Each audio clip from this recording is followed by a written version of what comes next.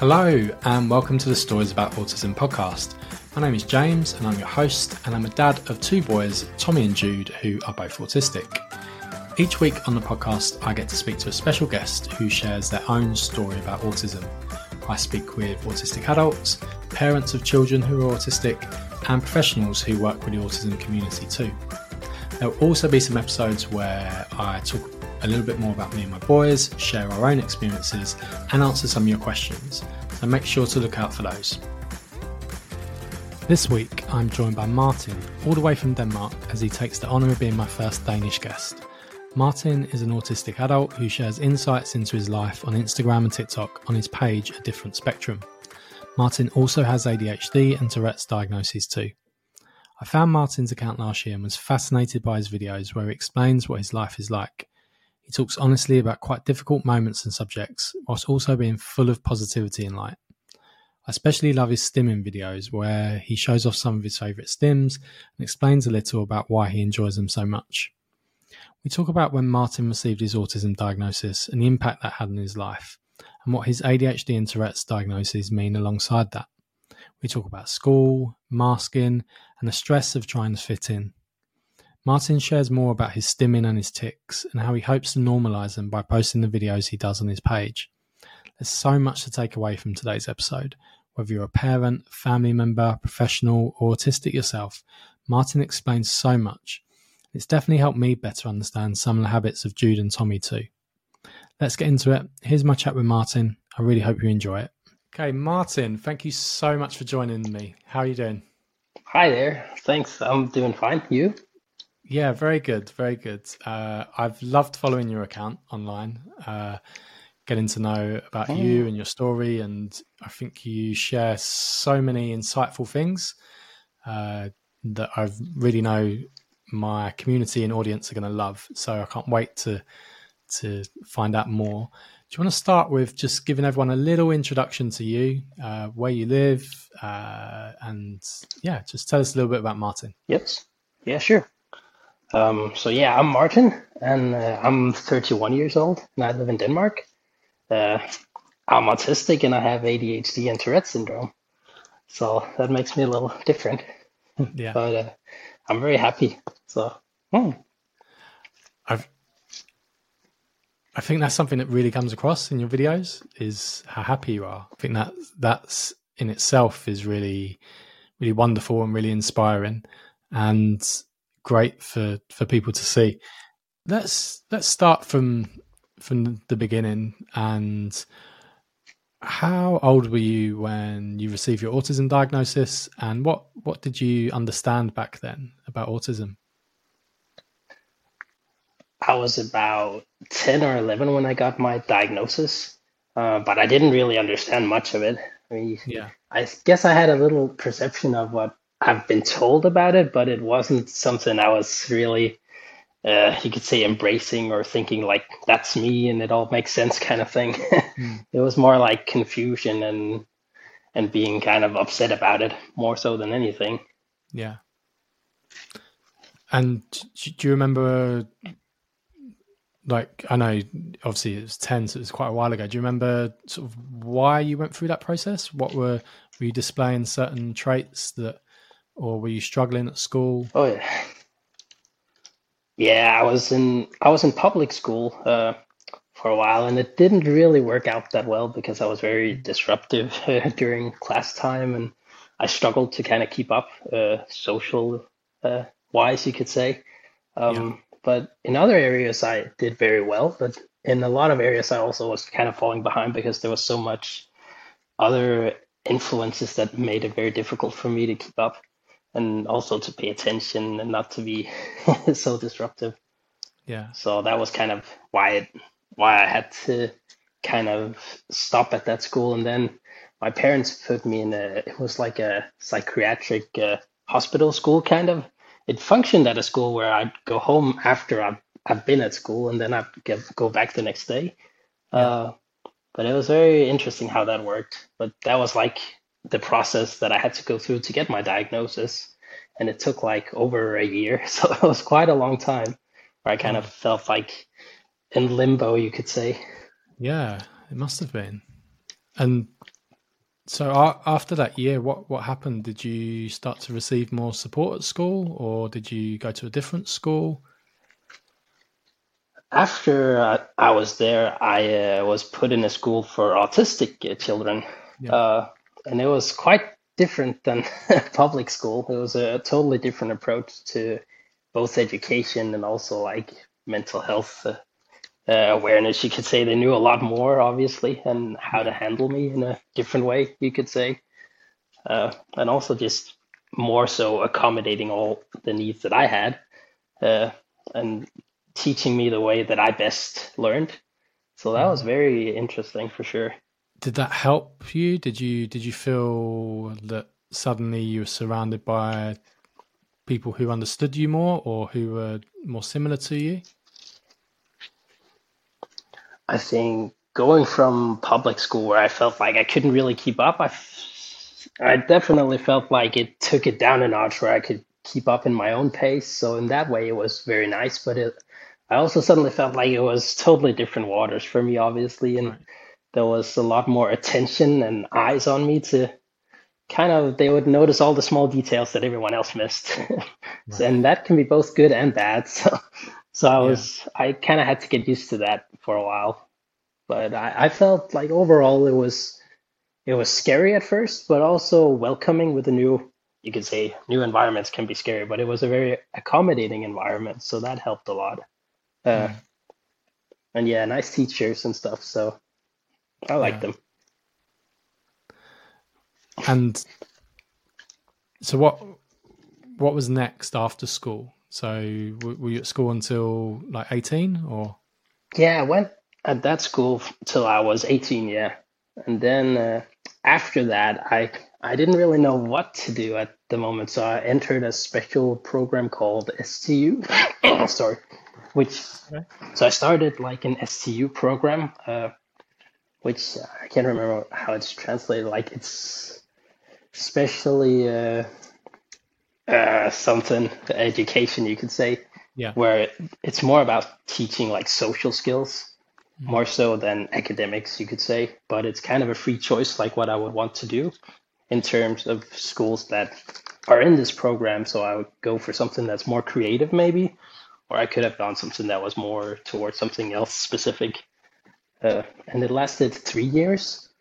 And the first year was absolutely terrible. That was a bad school. But so yeah, I changed from that to something else that was on the other side of the country, actually. So I had to move and stay at the school, which was very different for me, but also nice in its own way.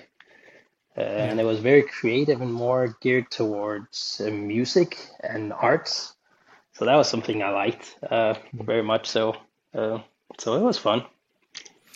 Yeah. I've seen the guitar playing in your videos. So you can see Yeah, music's definitely a passion of yours. yeah, that definitely became something of a track that I kind of wanted to go on at that Mm. moment, especially. Um, and it was also something that helped me connect a lot to the other students because Mm. I really still struggled socially and really it was the first school where I was like at where it wasn't where people knew I was different and I wasn't really advertising that I was different. So I was more so the oddball that people didn't really know how to figure out or the shy boy in the room, you could say. So it was a bit different of an approach that I took because I was finally off the leash, you could say, in that way, and there wasn't as many people watching me and making sure that I was okay. So I kind of had had my own pace there to choose, and I chose a different direction for it. And I'm not sure it was the right one looking back, but it did help me develop a little bit more socially on my own terms, you could say. So there's that. I know that's something that's important to you and something you've spoken about is friendships and uh, being able to be social with others. How for someone who's not autistic, can you explain what it feels like when Hmm. you're in this class with new people, with people or people who may be judging you or just are unsure? How does that feel, and why can it be difficult to form relationships? I think in the start it was really difficult because I was always so aware of what other people thought about me. Mm. Now it's not so much that, but still like the sensory aspect of meeting new people and their expectations as far as eye contact and things like that, and what they expect from you, and like their expectations can put a heavy load as far as anxiety on my back, because it's so difficult when you enter a room and don't know what people's kind of thoughts are. Uh, Not that I could figure people out like that, but it's more so that I don't know what they expect from me. Mm.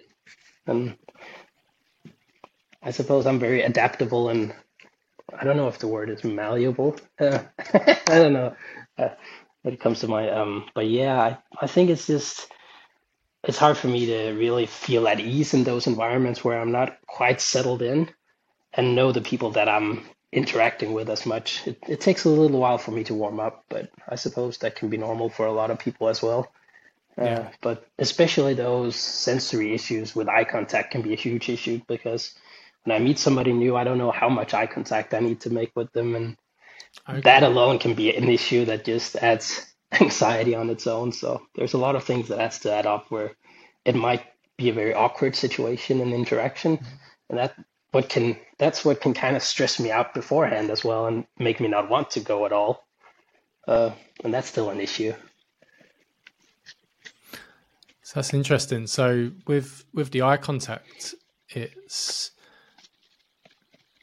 because I think it's something that's known, or obviously not all autistic people, but that some autistic people struggle with eye contact, and I think it's assumed Yeah. it's the actual act of making eye contact that's a problem. But there you've described it. It's also the not knowing how long to hold the eye contact. Yeah, I mean, being able to make eye contact is the first step, but then Yeah, like how long do you do you hold it? yeah, Are you just staring at people? That's also an issue. yeah, Because then I'd rather not be looking at them instead of just mm, being creepy, you could say. And yeah, sometimes it kind of makes sense naturally, but sometimes it's a learning curve, and it's a very individual thing as well, where it makes mm, sense. Sorry. But my parents noticed that trait with me when they got me because I'm adopted, and I right, got to Denmark when I was 1 year old. So they were kind of thinking like maybe that's just how he was because of his yeah, experience. But so they didn't really give it much thought, other than they just thought that maybe I wasn't used to as much body contact and stuff like mm, that. And they thought maybe that was the issue. But it was a very early sign for me that I did not like eye contact. yeah, And I guess I still don't. There's a lot of coping strategies you can make, like where you look at people's faces and stuff. But there's so much information in the eyes that it can overwhelm me because it's hard to read, and it's just very hard to explain. mm, But just overwhelming, really. And that's still an issue. But especially like if I've been to like job interviews, it can be a huge issue because you're not gonna get the job if you don't make eye contact, and if you make yeah, too much, uh, creepy.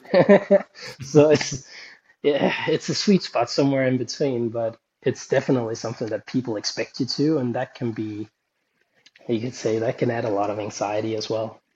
Knowing yeah. that you'll have to do it, knowing that it's uncomfortable to do, but something that you have to do. I think that ties in with again something I've heard you talk about is how you would mask to fit in, and how important it felt for you to be able to fit in, and I guess that's part of making friendships as well, isn't it? Is is finding a way to fit in to be able to connect with people. What what happens when you mask and you come home and I guess let go of that? How does it feel? Letting go of the mask is obviously very nice, and Yeah. it's it's very Mm. good to a good feeling when you do that. But I guess people sometimes mask for very different reasons. And I think my reasons have changed over the time. As like I said in the start, it was more because I was trying to fit everybody else's narrative and trying to kind of cater to what they thought I was Yeah. supposed to be like, and thinking a lot about what they thought about me. And now it's not so much about that, but more so like I know I'll have to act a certain way to generally fit in here instead of specifically fitting in for a specific person. Or it's hard to explain, but masking just it has changed for me. So it's different now than it used to be, but it's still something I have a very hard time of letting go because it's something I got so used to. Mm. Like especially with my tics, it's something that people don't understand, and it's something that's very hard to explain to every person you meet why that is. Yeah. And especially if you're in a job interview, you'll have to mask as much as possible because you want to be at your best behavior. And that's kind of sad that you have to do that. Uh, but sometimes job interviews can be like that, I suppose. But again, it's like a situation where you know you'll have to kind of try to fit in at least, or hit a certain point where at least they don't consider you to be too atypical to be able to be there, or maybe they're just not welcoming. And you'll notice if you're in an environment where you feel like, oh, here I absolutely can't let the mask slip, because Yeah. then it can be an issue. Um, so yeah, masking is. I guess I got a little off topic there, but masking is something different. Yeah. Yeah. Must be so tiring. I know it's something spoken about where, often as a child, autistic people will mask when they go to school so that they fit in and can cope with the day, and then they come home and almost Mm. almost explode because you have to work Yes. so hard. Yeah. So relatable indeed. Yeah. Yeah, definitely. I felt very sorry for my parents to have to deal with all that aftermath, and knowing that when they called the school would say, "Oh, he's on his best behavior and he's doing very well," but at home it was a very Mm. different story, and it was about finding the balance there with that mask and trying to figure that out. Yeah.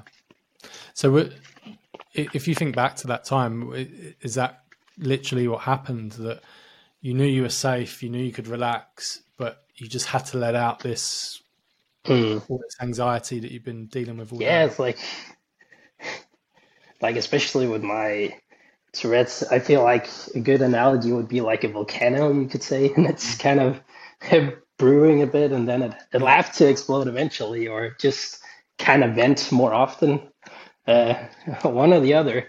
But when I'm masking, it's really just building up a lot more things that I know will eventually have to come out, or in a different expression, you could say.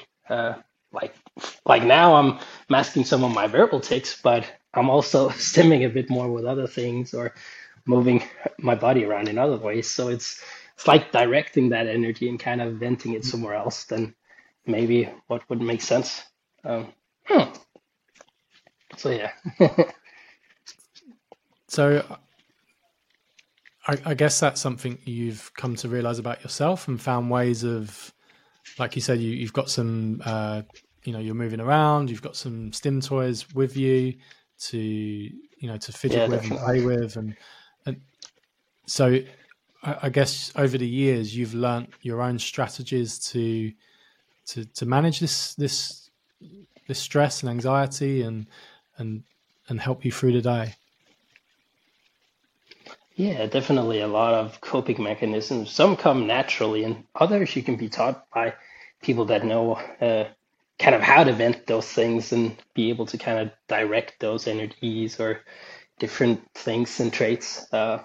And it's good to find a middle ground because, as I said, some of them really do have to come out in some kind of way, but it's also good to kind of find a way that works for you and at the same time allows you to kind of be in the room, you could say.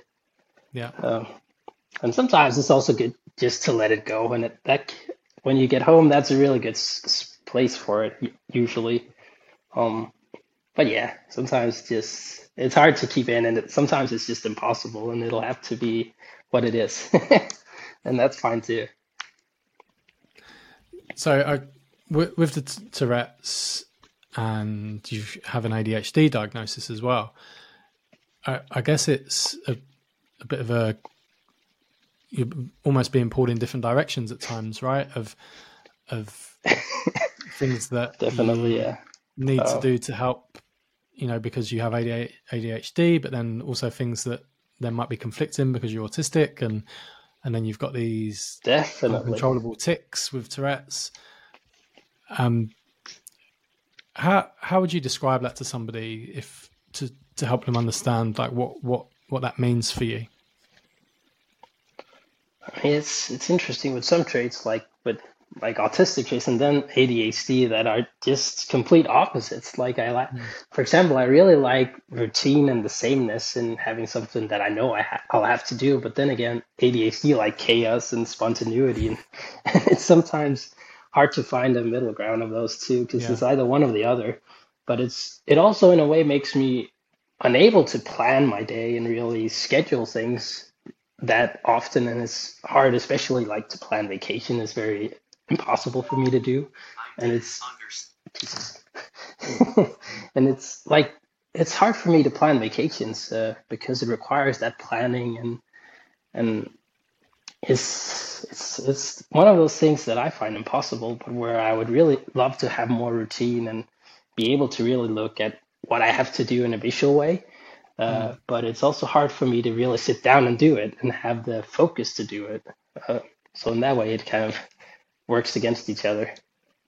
Um, Yeah. and that's chaos in the middle, pretty much. So how do you, what works best for you in that way? For I know you said you'd like to plan more routines, but at the moment, what is it that's working for you, that's helping you be so happy? Good question. Uh, there's sometimes calmness and chaos in some ways, you could say. Yeah. Uh, I suppose I could use a better system than the one I have now, but I'm kind of winging it. And like I'm not on any medication either, so it's hard for me to really figure out like what could really work towards getting more routine and being able to relax more with that, but also not be as chaotic and spontaneous because that's something I can be very much so.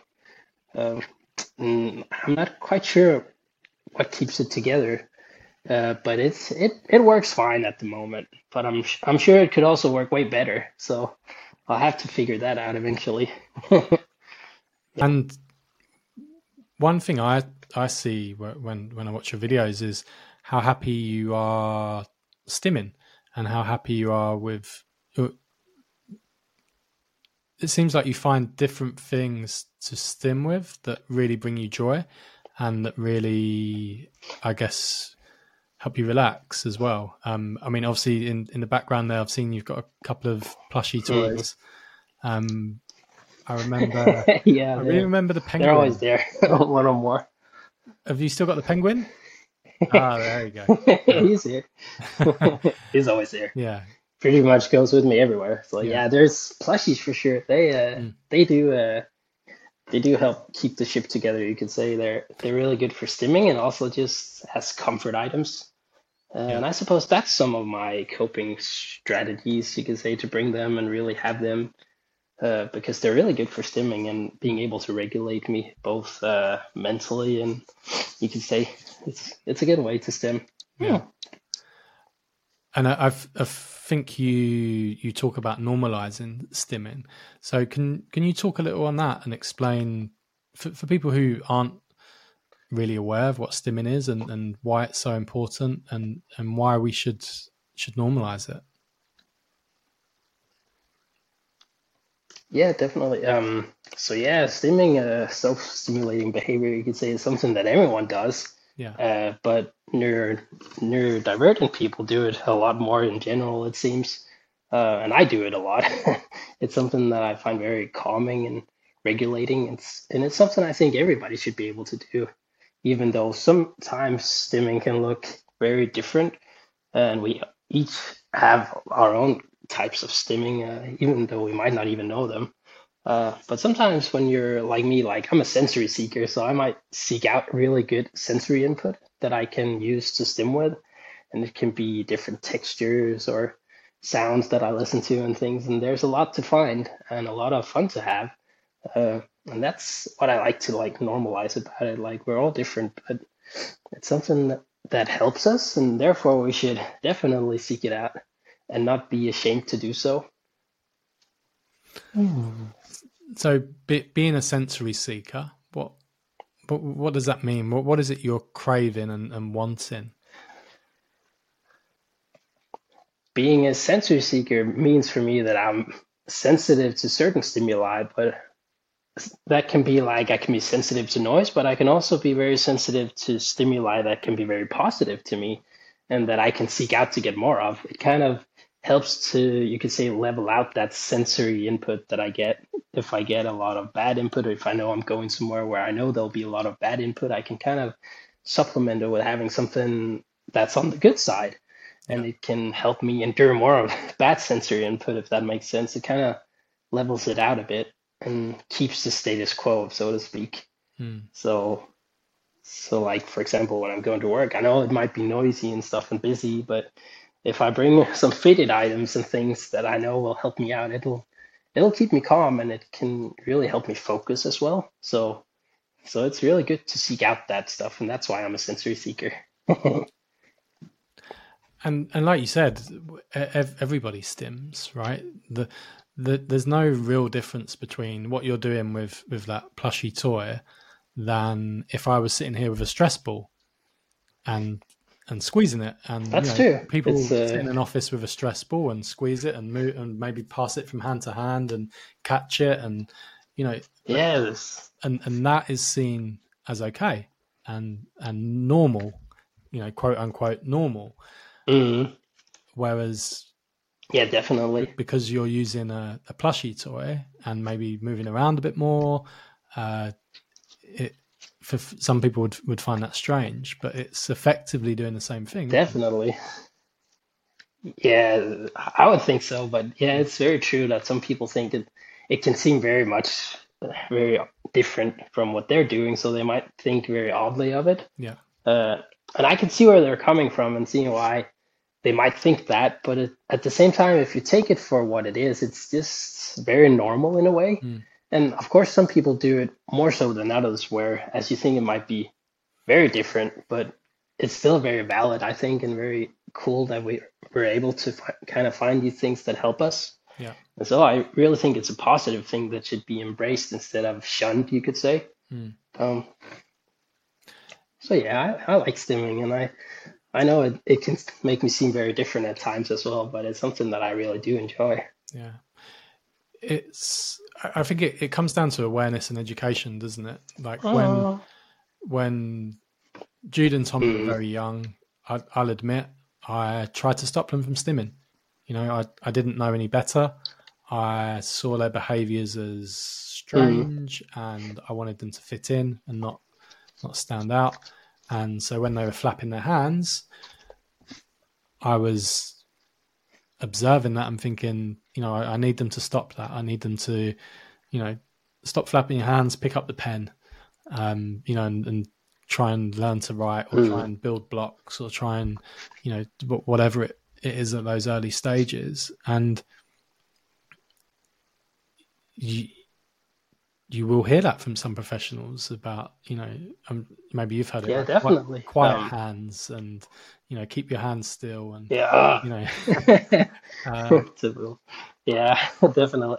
Yeah, I can relate. And it's something that I've had to deal with as well. And my parents obviously took that approach as well. I suppose most parents do until they really realize how helpful stimming can be and how much it helps us to really regulate. Because if as you might have experienced, like if you do that and you suppress the stimming, it'll just erupt into something else, and they might regress some even more of those skills that they have learned if they aren't feeling in their natural habitat where they can be themselves and really do those things that they naturally feel is their natural coping mechanisms.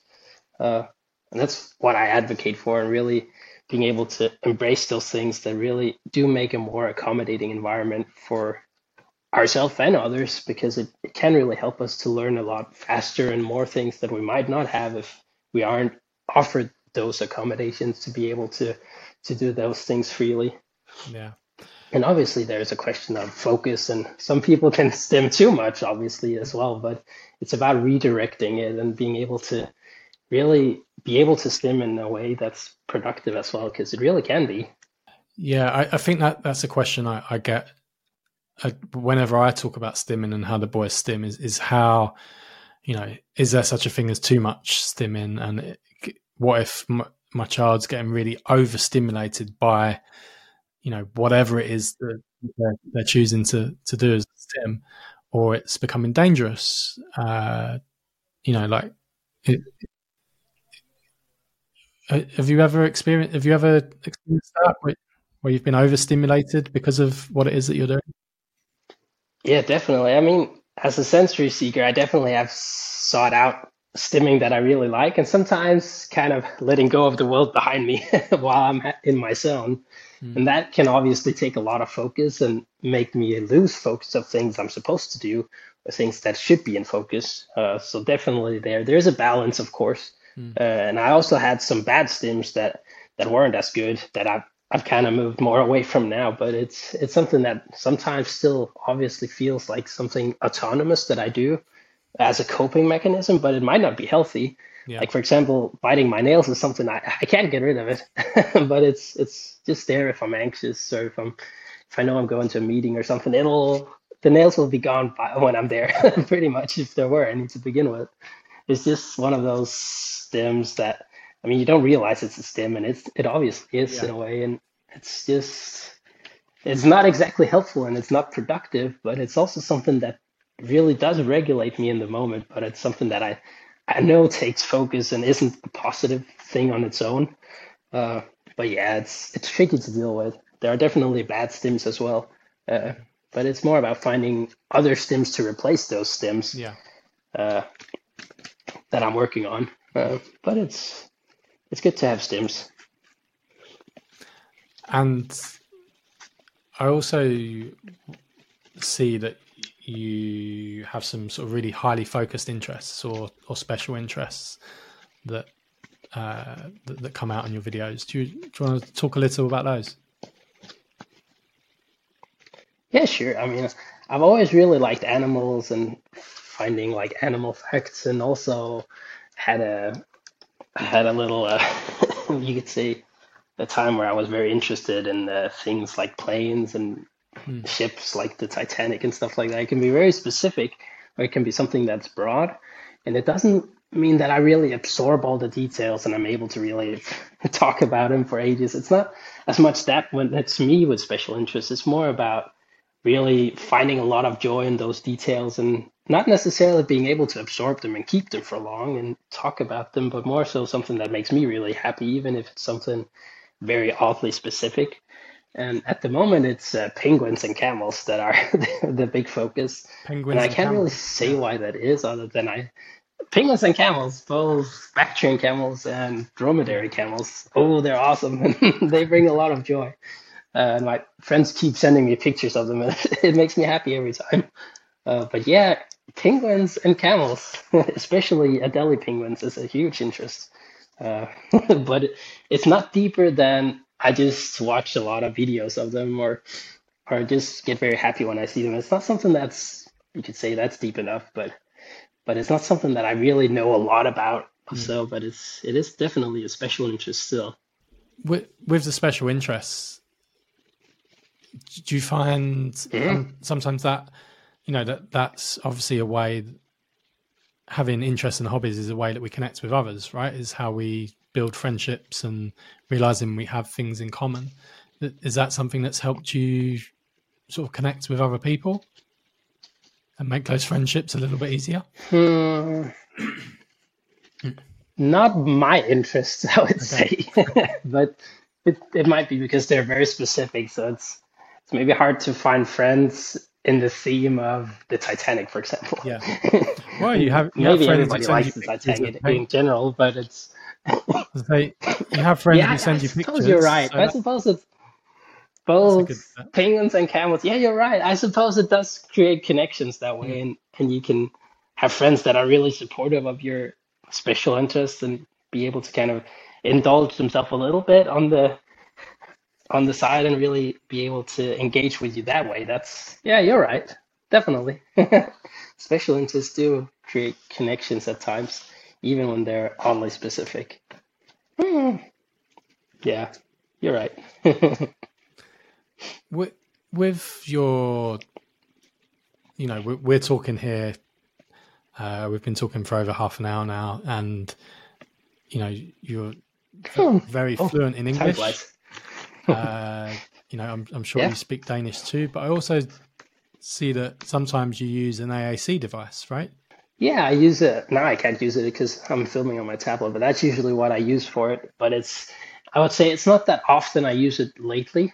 Mm, I've tried to kind of integrate it into my way of communicating because sometimes it can be hard for me to communicate with strangers, yeah, and it's something that's hard to explain when you suddenly can't really speak with others and you kind of avoid others, if that makes sense. And it's something I'd rather not. I would rather just be able to communicate and be able to be more social that way. mm, But it's also something that brings me a lot of anxiety at times. And I've tried to really use AAC to kind of breach those gaps where I might not otherwise interact.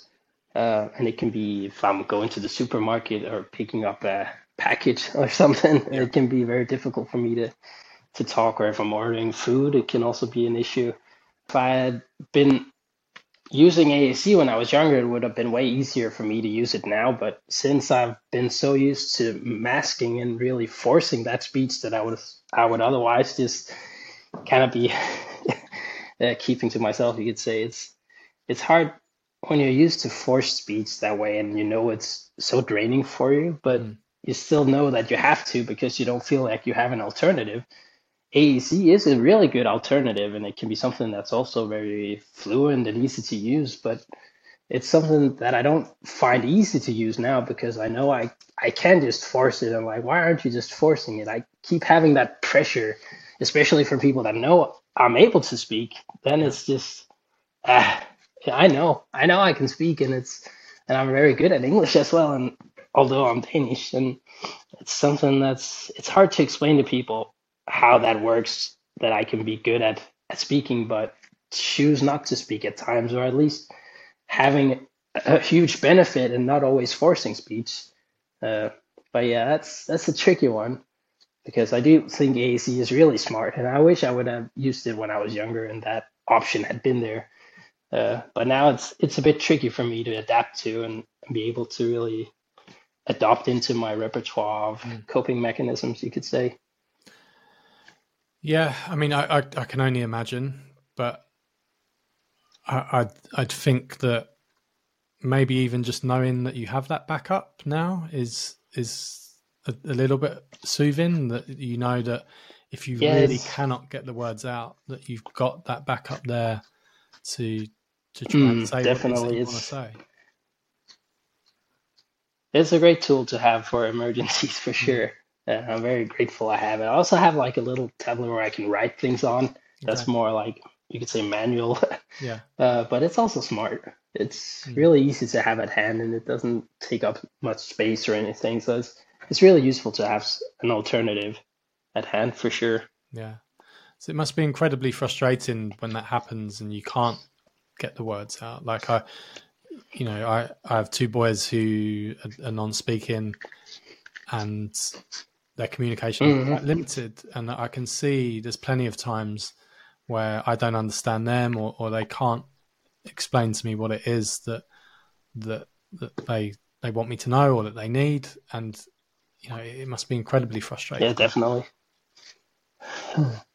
Yeah, I know. Especially when growing up, it was very difficult because in the start, I actually started out speaking very well, and there wasn't an issue. But then I regressed some of those, I could say, social traits that I'd learned and be able to communicate and stuff without really getting into not being able to speak suddenly, and that's very hard to to deal with when you know you have so much to say Yeah. and you have stuff that you want to ask for, and it's just it's very hard. It's like I used to struggle a lot, like especially if I was eating at a table and there was some food on the other side of the table, I wouldn't be able to ask for it at all, and I would just not eat that. You could say, and it's that was very tricky.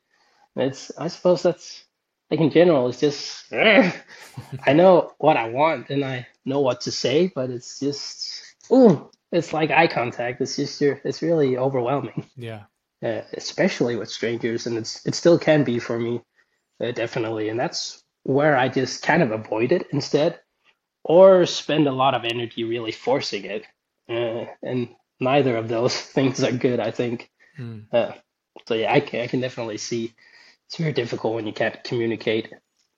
And that frustration sort of leads to another topic I wanted to ask you about, and something I get asked about from a lot of parents is meltdowns, and how do I as a parent help my children who are having meltdowns? How do you know what does it mean? What's happening? What can we do?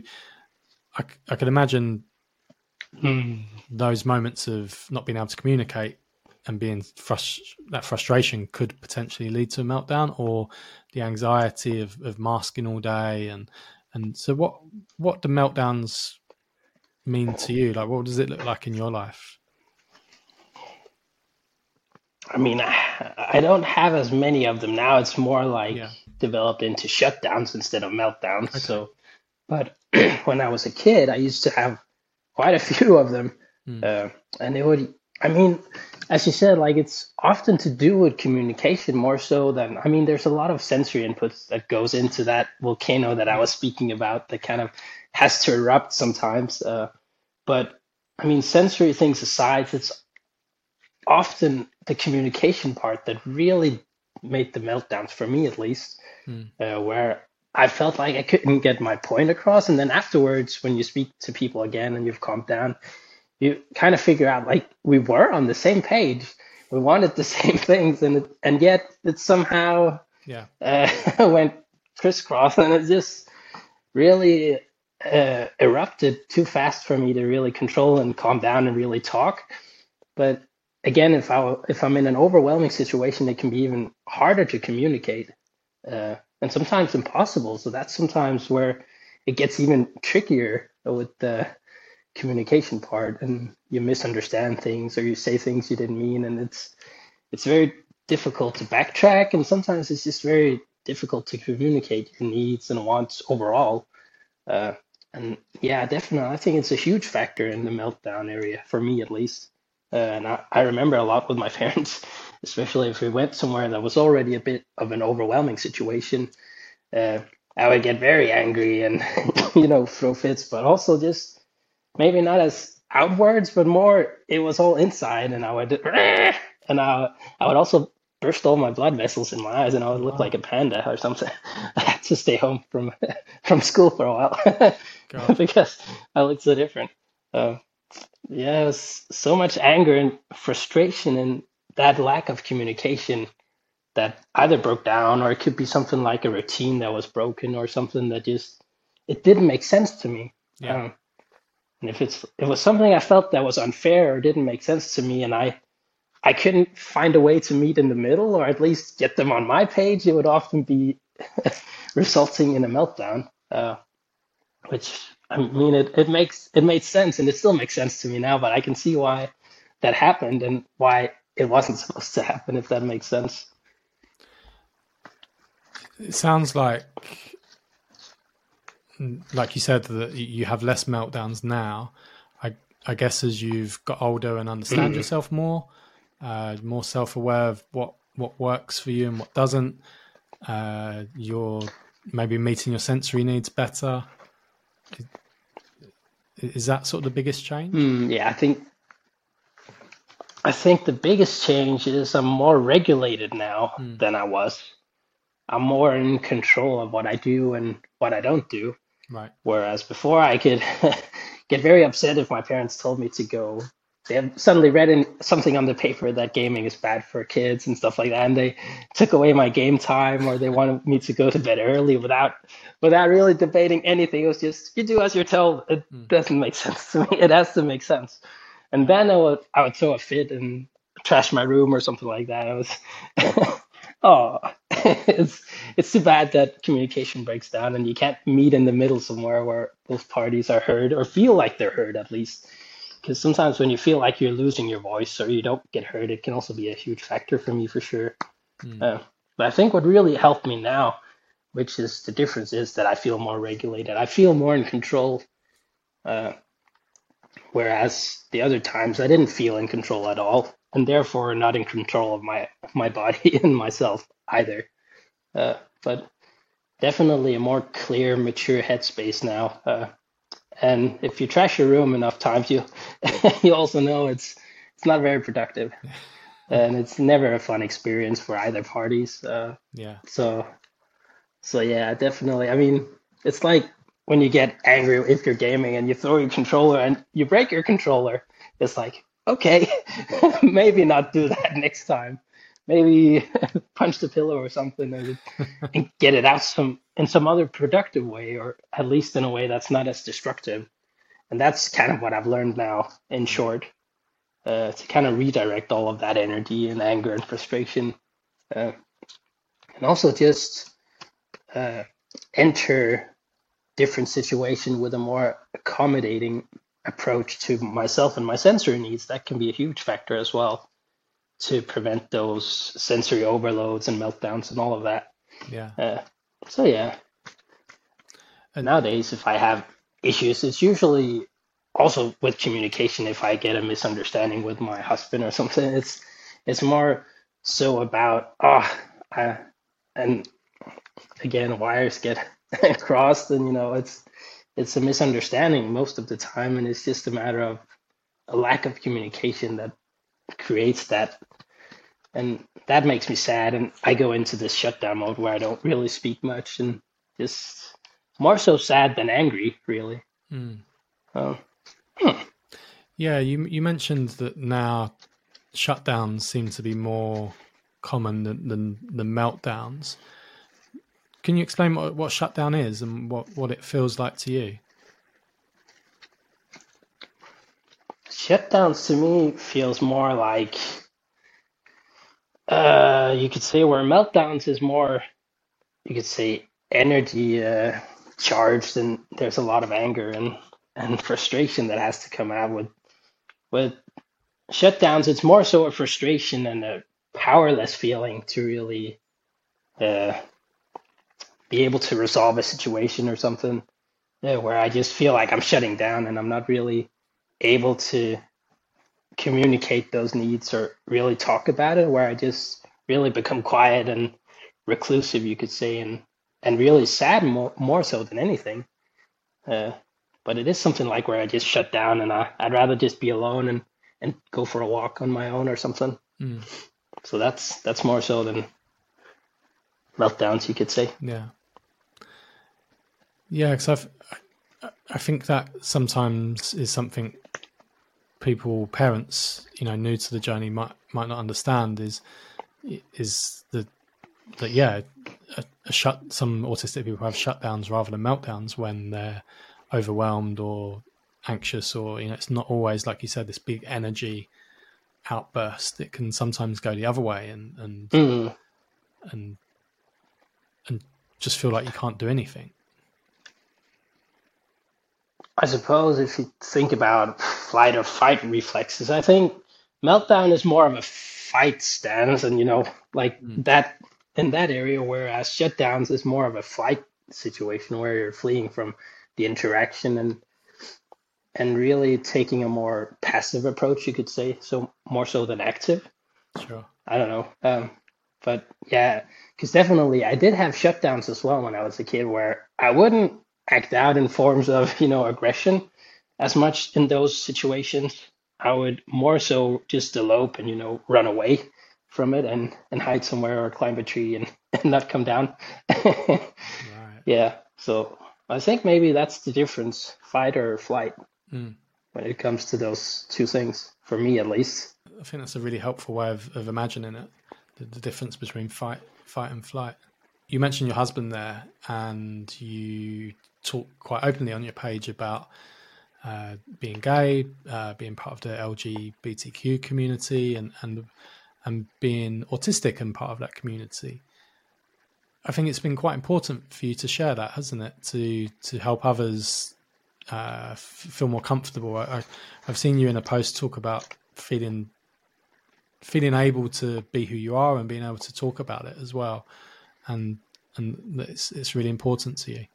Yeah, definitely. I think like with being autistic, it was also something that I hid for a while and felt ashamed of, and I guess it was the same about being gay and part of that community. It felt like it was something that was more shamed than celebrated. Yeah. But when I'm like growing up, it's become something that's more okay to be open about. And I feel like I'm in a welcome environment most of the time as well, which I'm very lucky to be.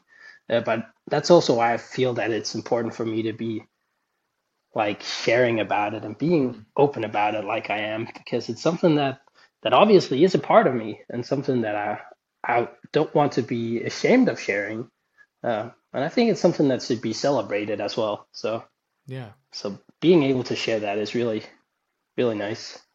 I'd imagine that one of the real positives of you sharing is that you've had lots of people who are also autistic and part of the LGBTQ community reaching out to you and sharing their experiences. Yeah, definitely. Yeah, it seems like there's a huge amount of LGBTQ people that are part of the neurodivergent community as well, and it's a very interesting statistic for sure somewhere there. And that's also why I think it's cool that there's so many of us, but also people that can really relate to what I'm saying. So that makes me happy as well when they contact me and tell their story as well. It's cool to have people to relate to. Yeah, of course. And is that why you first started posting online, to find people to relate to share glimpses of your life? What was the sort of defining moment that made you go, right, I'm going to start sharing what I do on Instagram and TikTok? I think blogging in general was always something I felt naturally, you can see, I really like to do, because it's something that helped me connect with other people.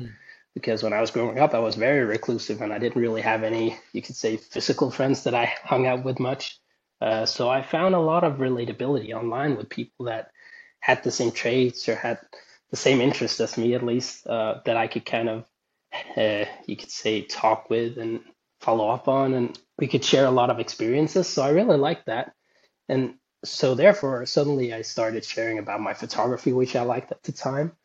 And I found other photographers and friends that way, and that was cool as well. But then eventually, once I really embraced my own diagnosis and really knew who I was like, I should really share this as well and be able to find people, because that was a part that I'd kind of hidden away, you could say, about myself. So therefore, I felt like that was something I wanted to be open to myself, but also open to others about, so that I could find relatability in them and they could find relatability in me, and therefore connect that way. And I did find a lot of really good friends that I've also seen in person and be able to hang out with. And that's really awesome, because sometimes when you're different, it's really hard to find that relatability, and sometimes also really hard to find friends with the same interests or whatever. And it's just really nice that even though you're so specifically different, you can always find people that will relate to it in one way or another.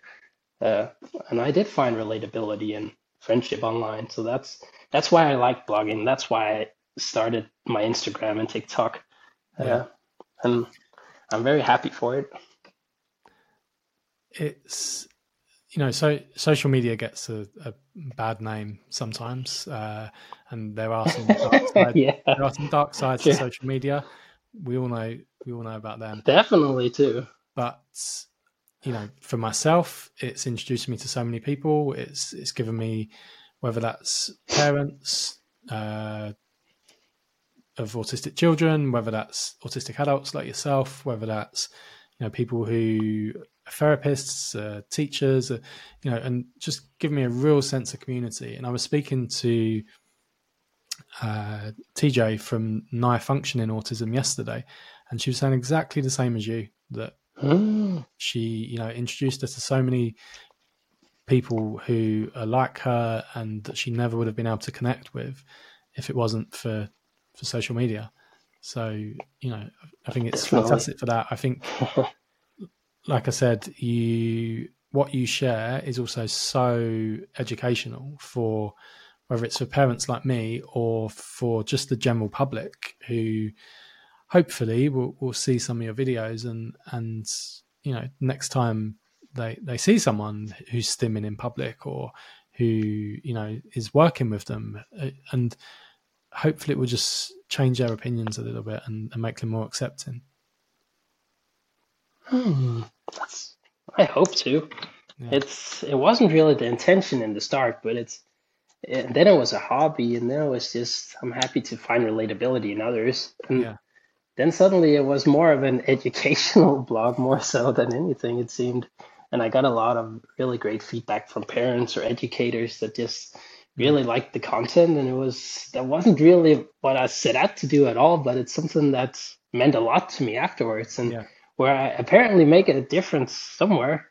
And it's sometimes hard to know if you feel like you're in your bubble and in that little world where you feel very different, and then you share some of those different traits and the way that you function or cope, and you find people that apparently relate to it and that find it helpful, and that's really, really a really good feeling, and that's why I do what I do now. So help people find you. Where can they? I've mentioned that you're on Instagram and TikTok. Where's the best place to find you? I suppose, depending on what they use, both, I guess. But I do post a lot more on Instagram, it seems, on a different spectrum there. So that's where they can find me. Different spectrum. A different spectrum. So I will make sure there's links to those accounts on the show notes in the episode. I really highly recommend that people go and check Martin out. Like I said, really informative content. And if you're listening to this podcast and not watching, the visual side of it is really important too. So make sure you watch the videos on Martin's account, because it really helps you understand a lot of what we've been talking about today. Martin, thank you so much for joining me. It's been really great chat. Just before we go, what's one thing that you'd like people to know about autism? I mean, obviously, like everybody says, we're very different, all of us. And if you've met one of us, you've only met one of us. That's the obvious thing to say, I could say. But I suppose one thing I would like to share is that I found it increasingly interesting how when we grow up, we have some traits, and then when we get older, we also have some traits. I think it's important to note that not every autistic person is a kid as well. There's a lot of autistic adults now, and it's something like this generation growing up, especially with social media. It will be very interesting to see how they develop, and you can really follow along on their journey and see how they change and be able to maybe mirror yourself in some of those traits that they have if you're neurodivergent, and be able to see how it works with unmasking and all that. It's a very interesting world where we get to see people that were autistic as when they were young, but also when they get older. It's a very interesting thing, I think. Yeah, precisely that. And that's why I think your account is so valuable, because you're, like you said, you're seeing someone unmasked. You might know an autistic person at work who is masking heavily, and you don't really know what that means or what life is like outside of that. So I think it's great that we can use social media to see that, and that people are taking the brave decision of sharing their lives online and helping others. Definitely. And I'm really grateful for your content as well. It's really great to see a parent that embraces it so well and tries their best to really meet them where they're at and to be able to see it from their perspective. And oh, that's so valuable. It's really hard to explain how valuable that is. Yeah. Wow, that's brilliant. Thank you. That's lovely of you to say, Martin. Thank you. I hope everyone enjoys this episode. And I will be back soon with a new guest. Thanks a lot, James.